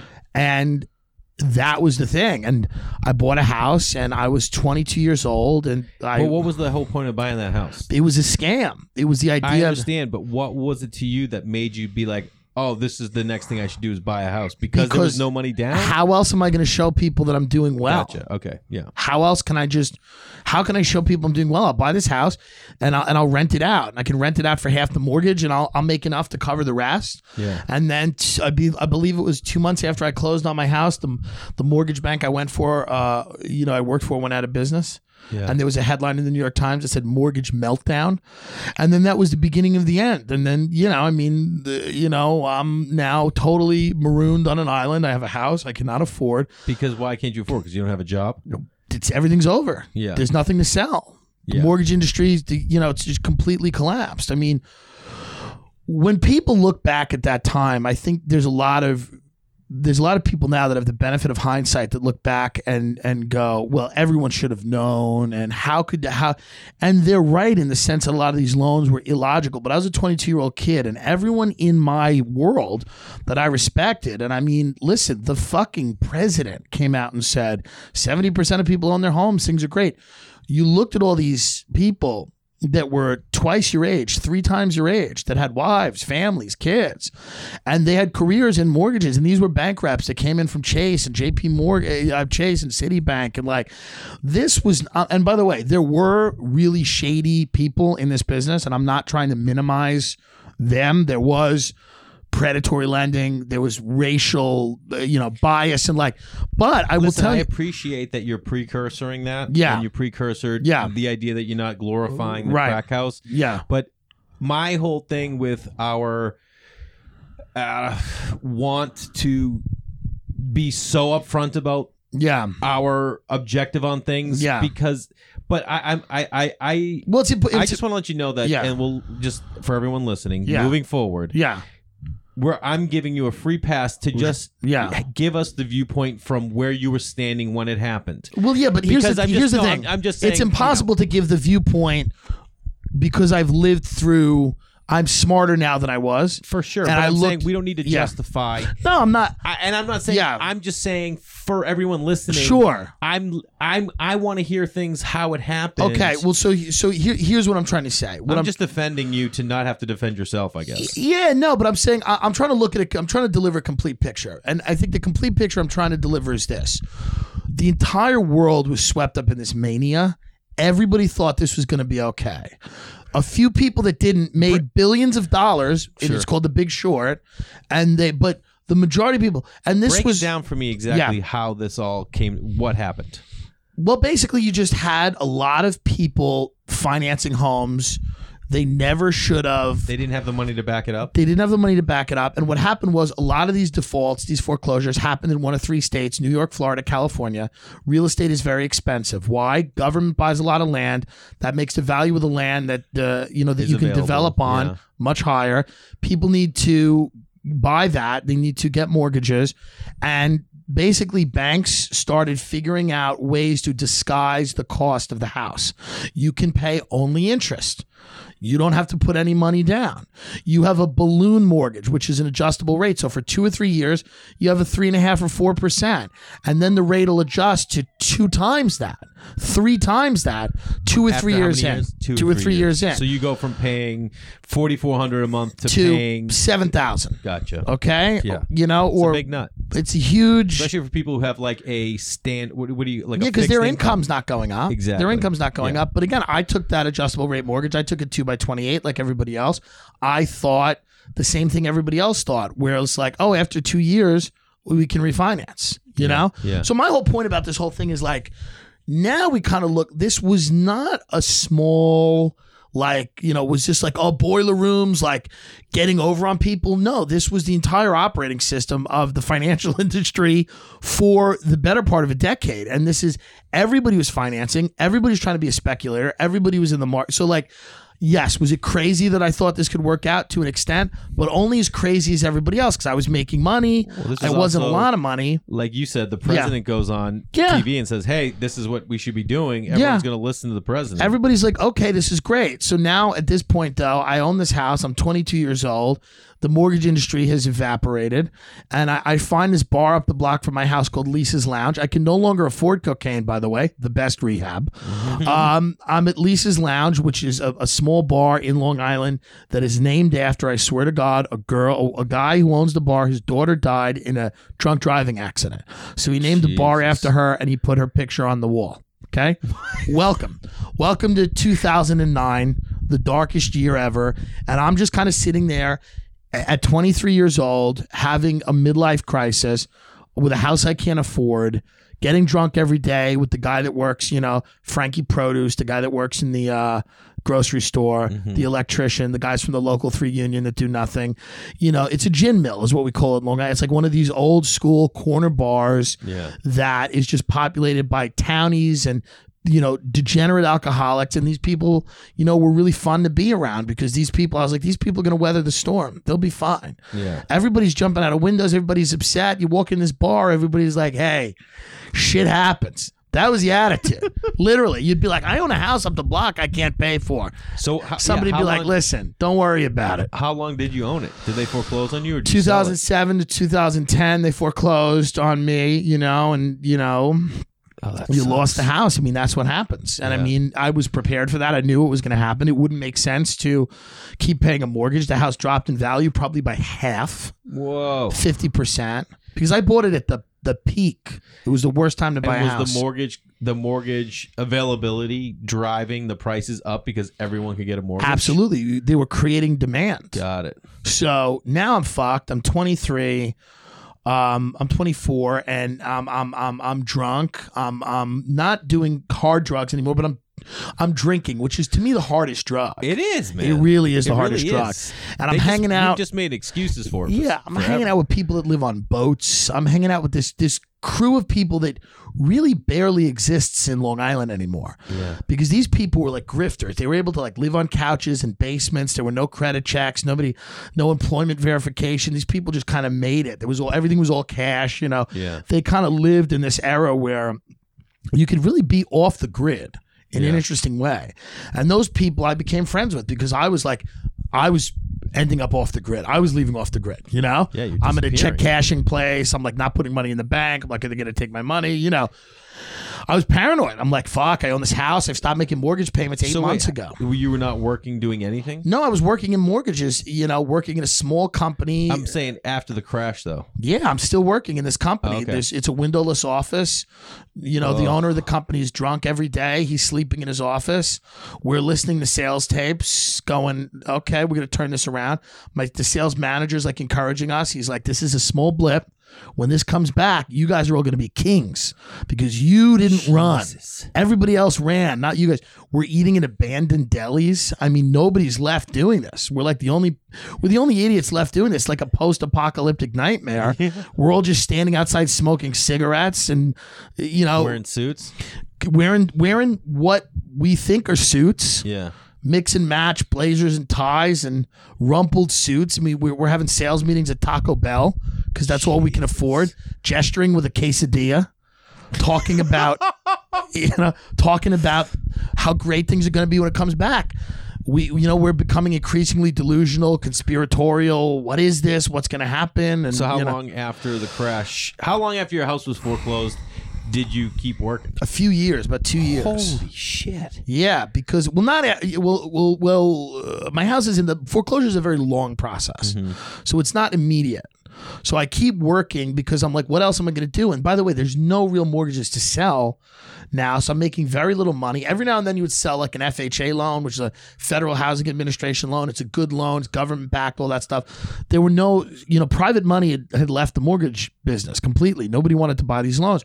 So all loans that you were doing were government guaranteed loans, but a lot of people didn't qualify, so at this point, I'm at a point in my life when I'm like, I have literally starting, by the way, when I started smoking pot in 7th grade with my friend Tina at LaFawn's house, and I got away with the first lie, I've compounded that to where I'm working in a job that I really don't have an interest in or an aptitude for. Mm-hmm. I own a fucking house. Mm-hmm. I'm living in Long Island. I own a house.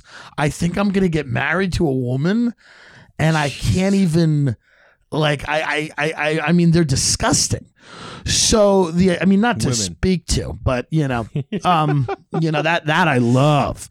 Yeah. But no, but I mean, I'm completely so far away from the person that I am. So at this point, I get what actually ends up being this not get out of jail free card because my credit was ruined and I spent 10 years in poverty doing comedy. It's not that, but I get like this second chance in the form of a jury notice. Yeah, I get a letter that says we want you for jury duty, and I look at this letter. I love that. That's how you viewed it. We want you. You're like, yeah. Somebody. This is where I fit in. Finally, something good. Yeah. But you know what was weird? When I got on the trial, my parents were like proud of me. My grandmother was like, of course you got selected. You're my grandson. I'm like, God, we have real low standards. Yeah. So I get this letter and I show up to the jury thing and I'm really thinking it's going to be some guy that slipped into Wendy's and Wendy's is like, we'll give him $80,000. And because it's Long Island, the guy's like, how about $10 million? Yeah, totally. You know what I mean? That was pretty soon after. You remember when that first person got burned with that coffee at McDonald's? It changed everything. Long Island looks at that like fucking the signing of the Declaration of Independence. Totally. They're like, we've arrived. So I get this letter and I show up and there's news cameras outside. And they're like, this is a big deal. This is News 12. This is murder, torture, rape, everything. This is the start of the trial or your first chance to just like get on the trial? First chance to get on the trial. Okay. So I just get in and I'm like, I've never been to jury duty. I didn't even know what it was. They're like, it's murder, torture, rape. This is huge. This is a very big deal. So my friend drops me off. I'm sitting there and I'm like, immediately I'm like, I need this. I don't know why. Yeah. I need to be on this trial. You know what this was? What was it? It was like your chance to see debate team live. Right. It was that. And be involved in it. It was everything. I was like, I need this. It's something different. I need a break. I don't have the money to go on a retreat. My parents don't have like a silent retreat. You know these fucking faggy things these people in LA do in meditation. My parents don't have money. I can't go back to them and be like, hey guys, listen, can I, I can't go study abroad. That's the one thing that like when you don't grow up with money, and I see it with a lot, when you just don't grow up with money, you never have that ability to turn to someone and be like, hey, can I get some money? Yeah. Because I can't make it. Right. That's the whole thing. So I'm like, you're kind of on your own to an extent, even though like my family's there, they're not at all. I mean, my mother's a schizophrenic. She's not earning income. My father is now remarried and he's a wine salesman, a working class guy. There's not like a lot of money. So basically I'm on my own and I got to figure a way out of this. And I show up to jury duty and I'm like, I kind of need something. I don't know why I need to be on this trial, but I feel like I do. So they put you in the jury box with 10 or 12 other people. I don't know if you've ever done this. I haven't. You're in the jury box with 12 people. They ask you questions. They want to eliminate you. Yeah. Okay? So the prosecutor comes up. Now I want it again. Now I want it. I'm auditioning. I want in hard. So the first thing you got to do is you start rolling your eyes and looking at your watch immediately because you can't want it too bad, Jay. Yeah. If you want it too bad, you're out. So I roll my eyes, look at my watch. I'm like, great. Judge is seeing me do this. Yeah. I'm not going overboard, but I'm just like, I'm like, all right, jury duty. And they also love giving it to that guy, right? For sure. Prosecutor walks over. She goes, Mr. Dillon, your license has been suspended like 20 times. I mean, it's like ridiculous. I mean, God, you must really hate the police. I look at her and I say, well, you know what? I hate that kid who didn't pay his tickets. I hate how irresponsible he was. I hate that he thought the world would just accommodate him. That's who I hate. She nods, sits back at her table. I'm like, in your head, did you hear applause? In my head, I'm at the Academy Awards right now. I'm back. Yeah. I'm back. Yeah. The woman gets up from the defense. She goes, Mr. Dillon, murder, torture, rape. You hear words like that. How could you be impartial? They're just words. There's nothing behind them. All I hear is words. Words ultimately mean nothing. Neil Young starts playing words. She sits there. How are other people answering questions? Stupidly, like they weren't trying to get on this trial. Yeah. They just wanted to go home to their families. Totally. Like they'd put no thought into how to get on this 2-week commitment. Like they'd never read Tennessee Williams before. Like they had not prepared every moment for this. Like their life didn't depend on sitting in this box for a week. That's how they were answering it, Jay. Yeah. They said, I don't know a lot. I'm like, whoa. Me and some other guy, they're like, all right, everyone leave except you two. Well, now I throw my hands up. I'm like, oh. Judge goes, Mr. Dillon, is there any reason that you cannot serve on this trial? And I'm like, roll my eyes, throw my hands up. I'm like, I guess not. He goes, this is your civic duty. And I'm like, I know. He's like, all right. I walk out. I get my friend's Chrysler 300Z his parents bought. I get in and he goes, did you get it? And I said, yeah. And he goes, I knew you would. And I'm like, thanks, buddy. And we just smoked cigarettes. Did you know you got it? Oh, yeah. Oh, okay. They told you? You got it. They tell you, or yeah. you just okay. I go back to my mortgage company. I go, I got jury duty. I can't come in next week. My boss goes, what kind of shitty salesman can't get out of fucking jury duty? How pathetic are you? Literally look at yourself. How pathetic are you that you can't get out of jury duty? Just say the N-word. Just do something like that. Jesus. I'm like, and in your head, you're like, he doesn't get that. I tried to get it, and I did get it. yes. That's how good I am. And I'm like, it's my civic duty. So every day I go to this trial. How long does it last? It's about a little over, I would say 10 days. Okay. Now it's big. It's on the news. Every news station has it. And this is a crime that happened on the island. Oh, yeah. This is a guy that killed the mother of his children. And he did it rather brutally. He stabbed her in each eye. He was tried. It was murder in the first. And murder in the first, which I didn't know, is not always only premeditated. Wow. It's actually if you murder somebody in such a wanton and cruel manner, if it's especially cruel, especially if they include torture in there, that you can actually be charged for like if I just come in here and I torture you and murder you, even if you can't prove that I premeditated it, it's still first degree murder. Yeah. So that's interesting. So and they explain that to us while we're in the jury box. But every day you hear about mortality. And every day I'm hanging out with this guy, Bud, who's my friend's father. Bud's a legend. Every party was at this guy's house. They live in a small little house. Bud's never worked, drugs, selling them, doing them, whatever. Interesting guy. Would walk around high school parties shooting beer cans out of people's hand with a paintball gun. Fun guy. Shut your mouth. Fun guy. Yeah. Bud's wild. This is how fun this guy was. I was in 2 boating accidents with this guy, Wait, so this is your friend's dad? My friend's dad. Oh my friend said to me, he goes, no one will go on the boat with them anymore. Why do you still go on? I'm like, we have a great time. I mean, Bud did one of the coolest things ever. Me and my friend were sitting there with 2 girls. We're drinking. Bud comes over to us. He goes, I've been kind of an asshole to you guys. I want to get your drinks. His son goes, okay. He goes over to the bartender. Bud points to us, points to himself, gives a thumbs up. Bartender goes a thumbs up. Bud's like, okay. Bud climbs over, gets in his little boat. Tiny little boat, like a bar is on the water, right on the water in Freeport. Takes the boat, leaves, goes up the canal. We're drinking for about another maybe 25 minutes, not that long. We're waiting for table at another restaurant. We're just hanging out. The bartender goes, "Okay, here's the check, $400." And we go, "Wait a minute, there should be no check.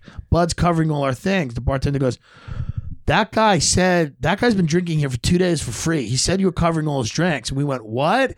And he goes, yeah, remember when he pointed to you and he made the thumbs up and then you guys made the thumbs up? And we were like, and I just looked at my friend and I said, I can't not love him. Classic Bud. I just can't not love this guy. Yeah. So we're out now, 400. We throw the money down. It is what it is. So Bud's he's that type of guy. Yeah. Fun guy. I always say that we all grew up with guys that were like dirtbags. Yeah. Like I grew up with a friend, Mark, who was a dirtbag. Yeah. And at one of our friends had a family party, they were playing poker and he cheated playing poker. You know? This is like with neighbors and stuff. Right. So this is a year later and we're at the same house for a graduation party from college for our buddy. Yeah. And I retell the story of him cheating and I go, and Gibba kept a pair of ace when he after his deal, for a good hand, and he leaned over to me, goes, I had 2 aces and a deuce. He goes, trying to catch that full house. Great. And I was just like, being a dirtbag on top of a dirtbag. But yeah, you love people that are just, sometimes you just appreciate them for being them. So Bud would come to the trial every day and just hang and just watch this whole thing unfold. I would drive him. I didn't even have a license. I would drive him. I think my license was suspended. I mean, the woman was right. She was. So we'd go every day and then we'd get drunk afterwards and talk about it. We're like, this is fucking crazy. It's just crazy, Because so anyone was allowed to be in the room? It's a public courtroom. Yeah. So Bud would come every day. Now, most people don't go hang out at murder trials every day if they have no connection to the victim. Bud didn't give a fuck. I mean, it was fun. We had a great time, Yeah. I mean, I hate to say it, but it's like people that have never served on a murder trial don't know how engrossing it is. Yeah. It's really wild. Well, I it's think ruined Law and and Order for me. Yeah, because true crime is a giant genre right now. Yeah. And people get obsessed about it. And what's the disconnection between being at an actual trial and then just watching some Netflix show that they put together? Right. And this guy was guilty. I mean, I think I didn't pay that much attention. I was kind of going through my own shit, but he seemed guilty. And no, he was very guilty. And like, he was so guilty that I thought the next thing would be like, and here's the YouTube of the crime. Like that next, but this is a guy that was clearly guilty. And what really changed for me on that trial was the prosecutor was so good at her job that when she was delivering her summation or closing statement, this guy stood up and goes, I didn't do this crime. And it was like she had nailed him. She nailed him. She was like, he was at her house every day except this one night. Where was he? Why is he escaping? We have all this footage of him going through the Bronx, leaving, no alibi. He's clearly trying to get away from something. They didn't have a murder weapon, but they had kind of everything else. Testimony, text, threats, everything. You traced them like right up to her house and then fleeing, Yeah. I mean, this was 100% the guy was guilty. And she was so good at her job that I was sitting in the jury box and I'm like, man, she is meant to do this. Yeah. I don't know how she got here. I don't know what she did to get here. I don't know the track she took. But bottom line is, if you're a DA, you want to be doing it. You want to be doing it. And she was so good at it. I'm like, there is nothing else she should be doing. She's in the pocket. When you see somebody in the pocket, whether they're a great comedian or whatever they do, you're like, yeah, that's it. You eat food at a restaurant, you look at the chef in the back, he's like in it. Yeah. He's just, the food, he's on the line, he's with his people. You're like, yeah, that guy figured it out. That's what he should be doing. Yeah. And I, up until that point in my life, had not figured it out. I tried acting, I tried this, I tried cocaine, I tried mortgage, I tried heterosexuality. None of it's worked. Yeah. And then eventually, that trial, we're sitting there. Every day I'm making. What was it like every day? Every day you would go in, and then there would be like another expert would come out. You would, have the coroner. You would have, the medical examiner. What time would you get there? And what time would you get out? You'd get 9 in. to 5? It's a 9 to 5. Yeah. You'd get in there at 8:30 or whatever. I would sit in the box, and one time I ate potato chips, which I was told not to do that. Could you eat in the box? You were not allowed. No, oh, okay. But I realized that afterwards. But. I was, I had one of my friends was an ADA, and we hadn't seen each other for years. We lost touch after high school. Yeah. And she walked in and she's like, I walk in, I see Bud and Tim Dillon. Tim Dillon's in a jury box and he's eating potato chips. And the coroner's like, he stabbed her in each eye. And I'm like, and everyone in the court's look at me and I'm just like, I go, sorry. I do a sorry. Yeah. One time I dropped a bunch of Altoids all over the floor and the murderer looks at me and he laughs hysterically. And I gave him what do you want from me? He laughed. I mean, this guy loved me, And it was sad that I had to convict him of murder. Insane. It was sad because we built a rapport. Yeah. And I was killing. Like every time I'd go in and I'd sit down and I'd kind of, he would just kind of. You were on stage.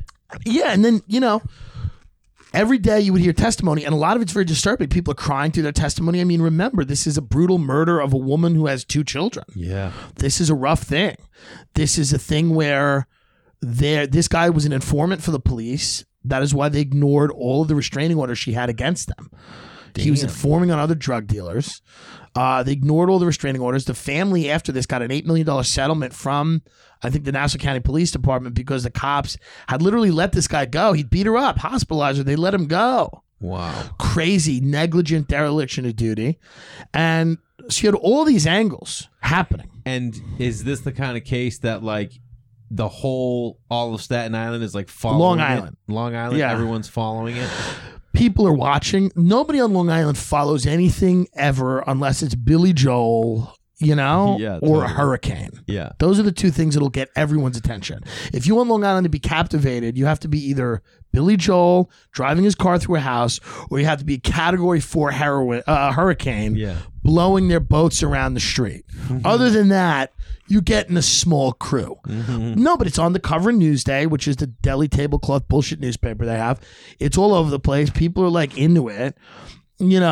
People are talking to me like at bars, but they don't know anything because they're, people are idiots. Yeah. So people are like, what's that? And I'm a juror and I'm like kind of taking it seriously. So I can't really like we're talking a little bit, like me and Bud are like, all right, so let's I'll be honest with you. I'm a juror. Yeah. I'm on the trial. This would be out like at bars? Oh, yeah, bars. Because would you and Bud just go out to bars as soon as you leave the trial? Yeah, we go out to bars as soon as we leave the trial and just start getting hammered. There's this great fisherman's bar called the Helm in Freeport where it's like it's been flooded so many times the wood floor is kind of warped. And they serve one dish. It's a burger. It's the best burger you'll ever eat. Yeah. And they would buy you back every other drink, every other second drink, a third drink. They would, and you would just be like, and the bartender would be like, Timmy's on the trial. Timmy's a juror. And they'd be like, Timmy, you're a juror? I'm like, it's nuts. This guy stabbed her in each eye, we think, allegedly. And people got into it, but, everyone giving like their 2 cents like at the bar? Because Well, here's the thing in Long Island. The depths of people are really in themselves. So they want to tell you about their story. Of course. This is just a jumping off point for them to get into the murder they think they solved in 1977. Totally. So, they'll give you their 2 cents, but they're like, well, you think you're going through something. You remember Son of Sam? It's like, Jesus Christ. Yeah. Now we're here for an hour. Yeah. We're here for an hour, eating baked clams, listening to someone compile a mostly fake story from news clippings and try to insert themselves into it to give their life meaning. But that was the trial. I mean, it was an interesting period. I had never thought about any of this shit. Yeah. I never thought about, I'm going to be dead one day. We're locking him up for life. Yeah. Is that what he was getting? There was no life plus 50 years. I mean, the judge said to him, life plus 50 years. And, the judge was, and he's like, all the funds to, he's going to lose inmate funds because we're settling debts out of his funds. And his defense attorney was like, well, he'll never have commissary then, Judge. And the judge is like, listen. What's commissary? You could send money to prisoners. Oh, okay. So they're like, he'll never have that. They'll just keep draining it to apply it to the fund. And the judge is like, hey, life plus 50, like, this is the guy's convicted of first-degree murder. Yeah. And what was amazing is the sentencing, because there's a lot of charges against this guy. But the first charge is first-degree murder. It's the most important. And there's 4 police that stand behind him, and as soon as they convict him on first-degree murder, they put him in cuffs. Because every other charge is like, doesn't really matter at that point. Yeah. You're going to get sentenced on first-degree murder. You're going away for the rest of your life. But so right after that, they cuffed him. And it was one of the most intense moments I've ever had. Like, there's been some very intense moments in my life, especially doing comedy. You walk, first set I did at the Comedy Store main room. I was on a show with the Leah Burr and all that shit. Yeah. I got a guest spot. Josh Adam Myers gave it to me. Great dude. And there's an intensity to walking on that stage for the first time. Yeah. There's an intensity to walking out at JFL for the first time. 100%. There's an intensity to, as your little kid, getting out and singing a solo in a show. But right up there, and there's intensity to your first sexual experience, whatever. There's intensity to all these things. Right up there is when you file into a box with 12 other people to deliver someone their fate. It's kind of crazy. It's a god, kind of like a god power. It's something that I was wholly unprepared for the intensity of that moment. It built throughout the trial. Every day it got a little bit more real in the sense that this was going to end and we were going to make a decision and nobody's life was going to be the same.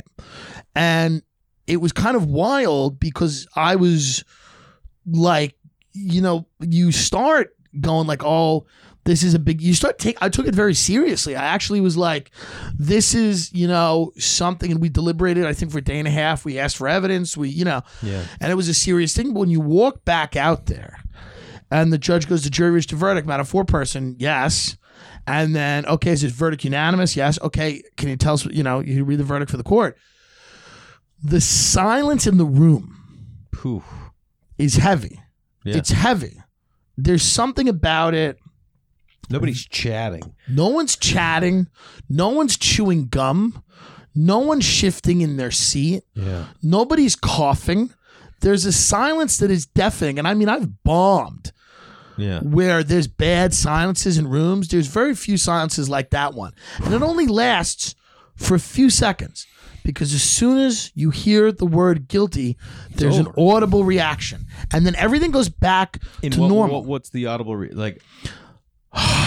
yeah. You hear people exhale. Yeah. You hear shifting of chairs. Because someone's going to turn around and look at the person behind them. Yes. Chairs start shifting. People are going to cry. People are crying. People are exhaling. People say yes. Were there people there for him? Like family? Not really. Yeah. It was primarily her family. One of the most gangster things I ever saw, her best friend got up, and most people were afraid of this guy, so they didn't want their address being read. Yeah. And they were like, would you like your address being read? And she looked right at this guy, and she goes, that's my address. He knows where I live. And if this doesn't work out, he can come see me. We settle this any way he wants. Whoa. Crazy. But just she's gangster people. Yeah. You know? Like, she's like, you kill my friend, how am I supposed to act? Yeah. What am I supposed to my best friend? She has 2 kids, That was a heaviness. As soon as we said guilty, and then I said to myself, I'm like, I'm not going to, we all made a pact as a jury. Don't talk to the press. Like nothing good can come talking to the press. Yeah. So we all walk out together and I'm walking to my car. And this is after the verdict. After the verdict. I see a News 12 camera. I say to myself, I said, you know what? I got to be honest. I know I just made that pact with the jury about not talking to the press. But there's a lot of public interest in this. Sure. You've been out there in the public. They've been telling you. Is it fair that they don't get any inside baseball? Mm-hmm. Not really. Mm-hmm. So the camera sees me and I see the camera and we're united again for the first time in, 20 years. Yeah. But it just feels right. And they come up to me and they're like, what convicted the defendant? And I said, his own words. And then we just did a little thing. And my grandparents didn't even know I was on jury duty. They saw me. They saw me talking and they called my father. They're like, we just saw Timmy. He was a juror on this murder trial. He's doing great. My father goes, we're all very proud of him. Shut up. I swear to God. Well, I mean, at the same point, you're putting away this bad person, murderer, drug dealer. He was a bad dude. No, this guy was not a good guy. And this wasn't a hard thing. This wasn't like I would listen, I would never want to do this if it was just a guy who just sold drugs or just was into but this was a guy that murdered brutally a mother of children. It was bad. So I came out of that and I'm driving home and I just say to myself, I go, I can't be the same person I was 2 weeks before. Like, I'm going to die one day. Somebody's going to, whatever the case may be. I have to start doing something that I think I love because I watched that lawyer and she was great. Yeah. And I made everyone laugh every day in the jury box. And then people have always said you should try comedy because I was like a funny guy, a class clown. And I'm like, I've never done it. I've been just kind of a pussy forever. And I think that was in the late spring, early summer. And then I think 2 months after that, I did my first open mic at a tattoo parlor coffee shop in Long Island. And then I came out of the closet before I did that to friends in that summer. And then I also stopped drinking. I'm like, I got to sober up. And I can never drink again. Did you think there was geez, you made a lot of life choices. A lot of life changes. Did you think that someone did have to die, but luckily, this is the way it is, Jay. Do you think that you needed to come out because you knew how honest and real stand-up was? Yes, that was what I thought. I'm like, and now 10 years in, I'm like, idiot. But no, I said, I can't, the person that exists now can't go and do the things that I'm going to do. Yeah. So I got to be a different person. That person has to be honest. That person has to be sober. And that person has to be fully 100% in this. He can't be lazy. I can't give myself any excuse. I have to just do it. Yeah. And this is the last thing in my life. Like I think Steve Martin said about stand-up, he's like, it's the ego's last stand, where it's like, and that was kind of the way I felt, where it was like, well, this has to work and I'm willing to put the time in and I'm willing to sacrifice because there's nothing left. No, man. There's nothing left. It seems like nowadays there's more comedians than there's ever been, but stand-up comedy is so many people are afraid of it that there's only a select amount of people that will try it. Yeah. And then you got to be good at it. So you went into it the right way. And I was going back to again, that 6-year-old who kind of knew what he wanted to be. Here's the thing. You just got sidetracked. I got sidetracked for years. I probably would have came out of the closet earlier. I would have been happier. I would have been better looking. I would have went to a liberal arts college. I would have had maybe a boyfriend. I would have lived in Vermont, and I wouldn't have been funny. Those people aren't funny, you know? And I know what you're saying, but they have specials. They're not funny. No, I think what made me funny and where I realized the value of humor. See, the value of humor in my life is very different. Like, listen, there's nothing wrong with comedians that are brilliant, that go to Harvard, that are like, well, I just love comedy and I'm going to learn how to be a great comedian. There's nothing wrong with any of that. But the value to humor to me has always been like being in the pits of despair, looking at these horrible things. You know, being in like a nasty spot and going, what about this is just fucking hilarious? Yeah. Like, what about this is funny? Because if I can laugh about it, I can deal with it. So that's humor to me was that. Yeah. So that's why comedy is important to me. That's why people being able to joke about whatever they want is important to me. People being able to vent their trauma in any way they want is important. And that's the school kind of that I come from, where I'm like, this is important as a thing to me, because and it's important to people all over the world that like this is something that can make life more bearable. Well, for sure. And it's almost like comedy's kind of evolved into that, you know? Yeah. It's not just a chance for people to escape or to just laugh, because you feel like if you go out to a really good comedy show and you laugh for 2 hours straight, you don't realize it, but you're like happy for like a solid week off of that one night. Huge. You know what I mean? Yeah. Can you tell me about the 2 boating accidents you got in with that guy? I mean, that was when I realized I had to get sober, and that was a different realization. But that happened, I think, right after the trial, the boating accidents. And I was still drinking. How close together were they? I mean, it was really like the end of the trial, and then it was like the summer. That happened that summer. I was still kind of drinking all the time, but I had these realizations, but I wasn't. Bud. Yeah. Well, I wasn't ready for the next phase. Yeah. But I knew the next phase had to come. You always got to have that transition. I knew what it was. Yeah. So I was drinking, and I think it was 2 a.m. We were out on this boat, a very small boat, and we just hit an island, and I get thrown out of the boat. Hit an island? Hit like one of these little marshes. Yeah. Where were we? We were in Jones Beach Bay kind of area. And what were you drinking then? What was your drink? Vodka rocks. I used to love martinis, gin martinis, beefeater martinis, vodka rocks, a few shots of Jack Daniels. I mean, garbage head. Anything. Yeah. Little weed, pack of whatever I was smoking at the time, Marlboro Reds, Lights, Newports, who cares? And then I got thrown on this island, and I was just like, I could have been paralyzed. It could have been anything, but I was so drunk. I just, I didn't tense up any of my muscles. I just literally got flown out of the. How fast were you guys going?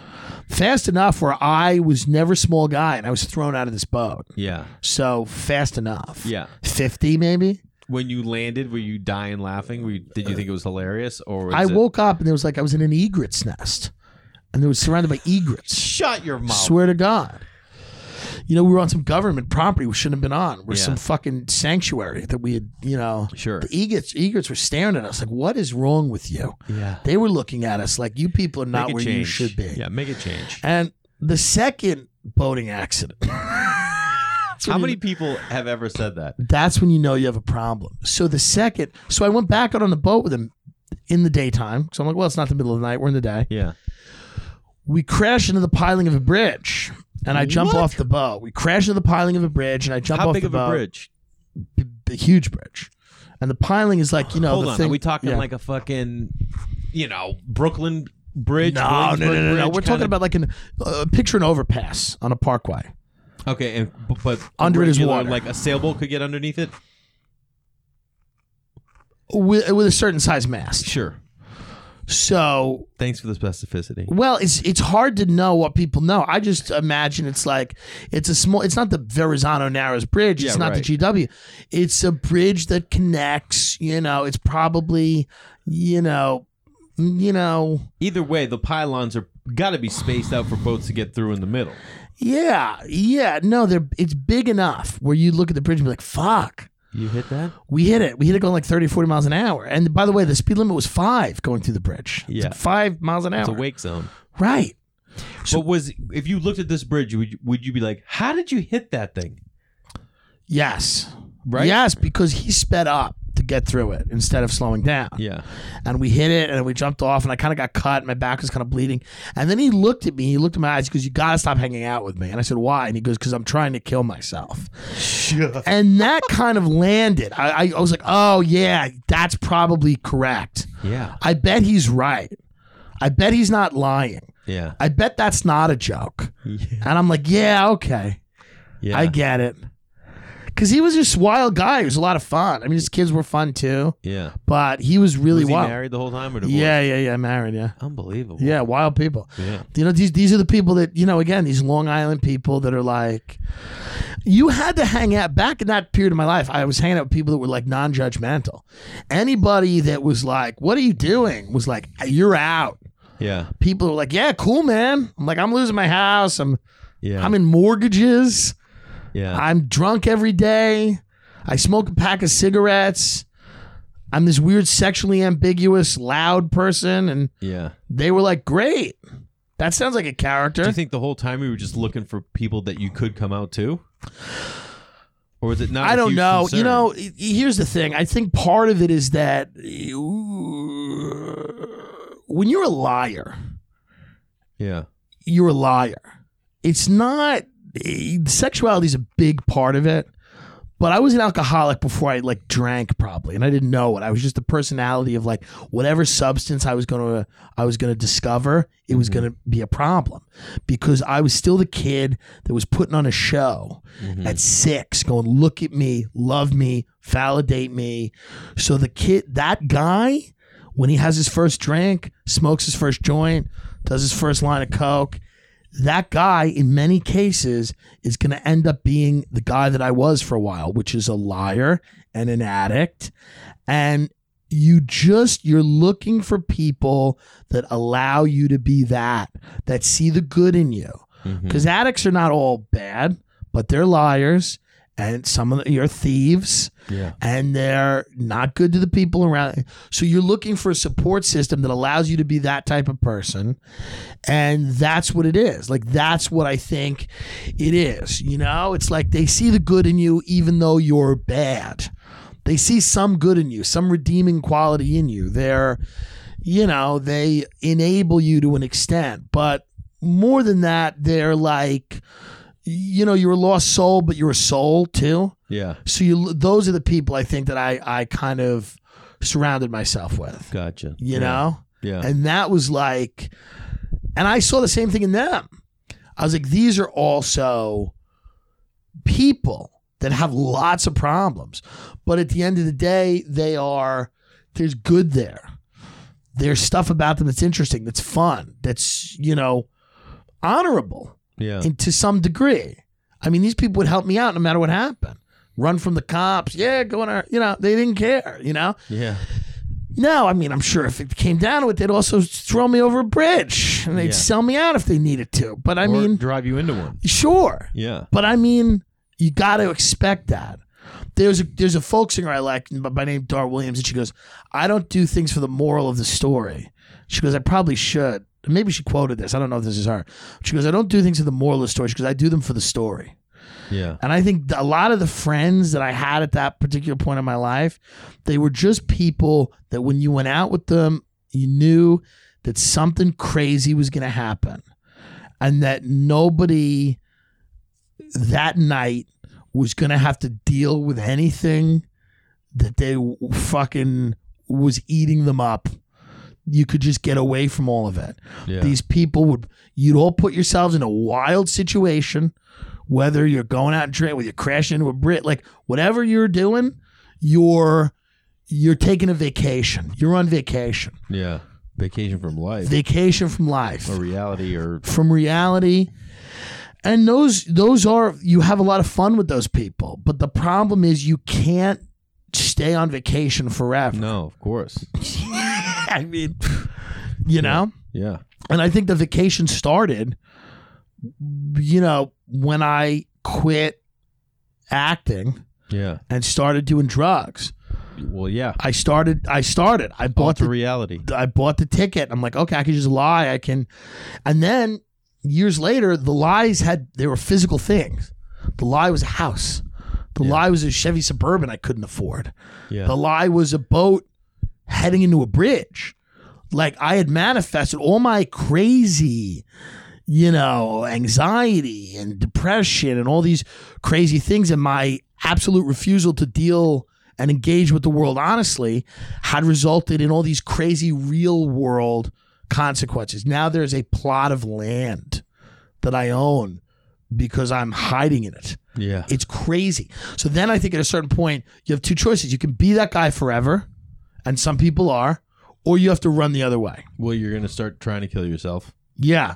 Yeah. You be that guy forever, however that or you run the other way. And I ran the other way. Yeah. And thank God I found comedy because that helped me run. Yeah. I mean, I feel like that's an answer to a lot of comedians. Yeah. They found it even though it was probably looking for them the whole time, Yeah, and I think that I probably needed a creative outlet. Yeah.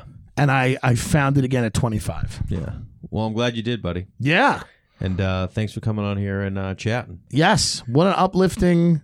It is in an odd way. Of course it is. It has an uplifting angle. Yeah, you have to just see it and be willing to find the positive in it. Yes, absolutely. Well, thank you for having me. You got it, buddy. What did I say? I said, hey, you're going to love Tim Dillon. You ever see that Seinfeld? I tell everyone, go see Jerry's show.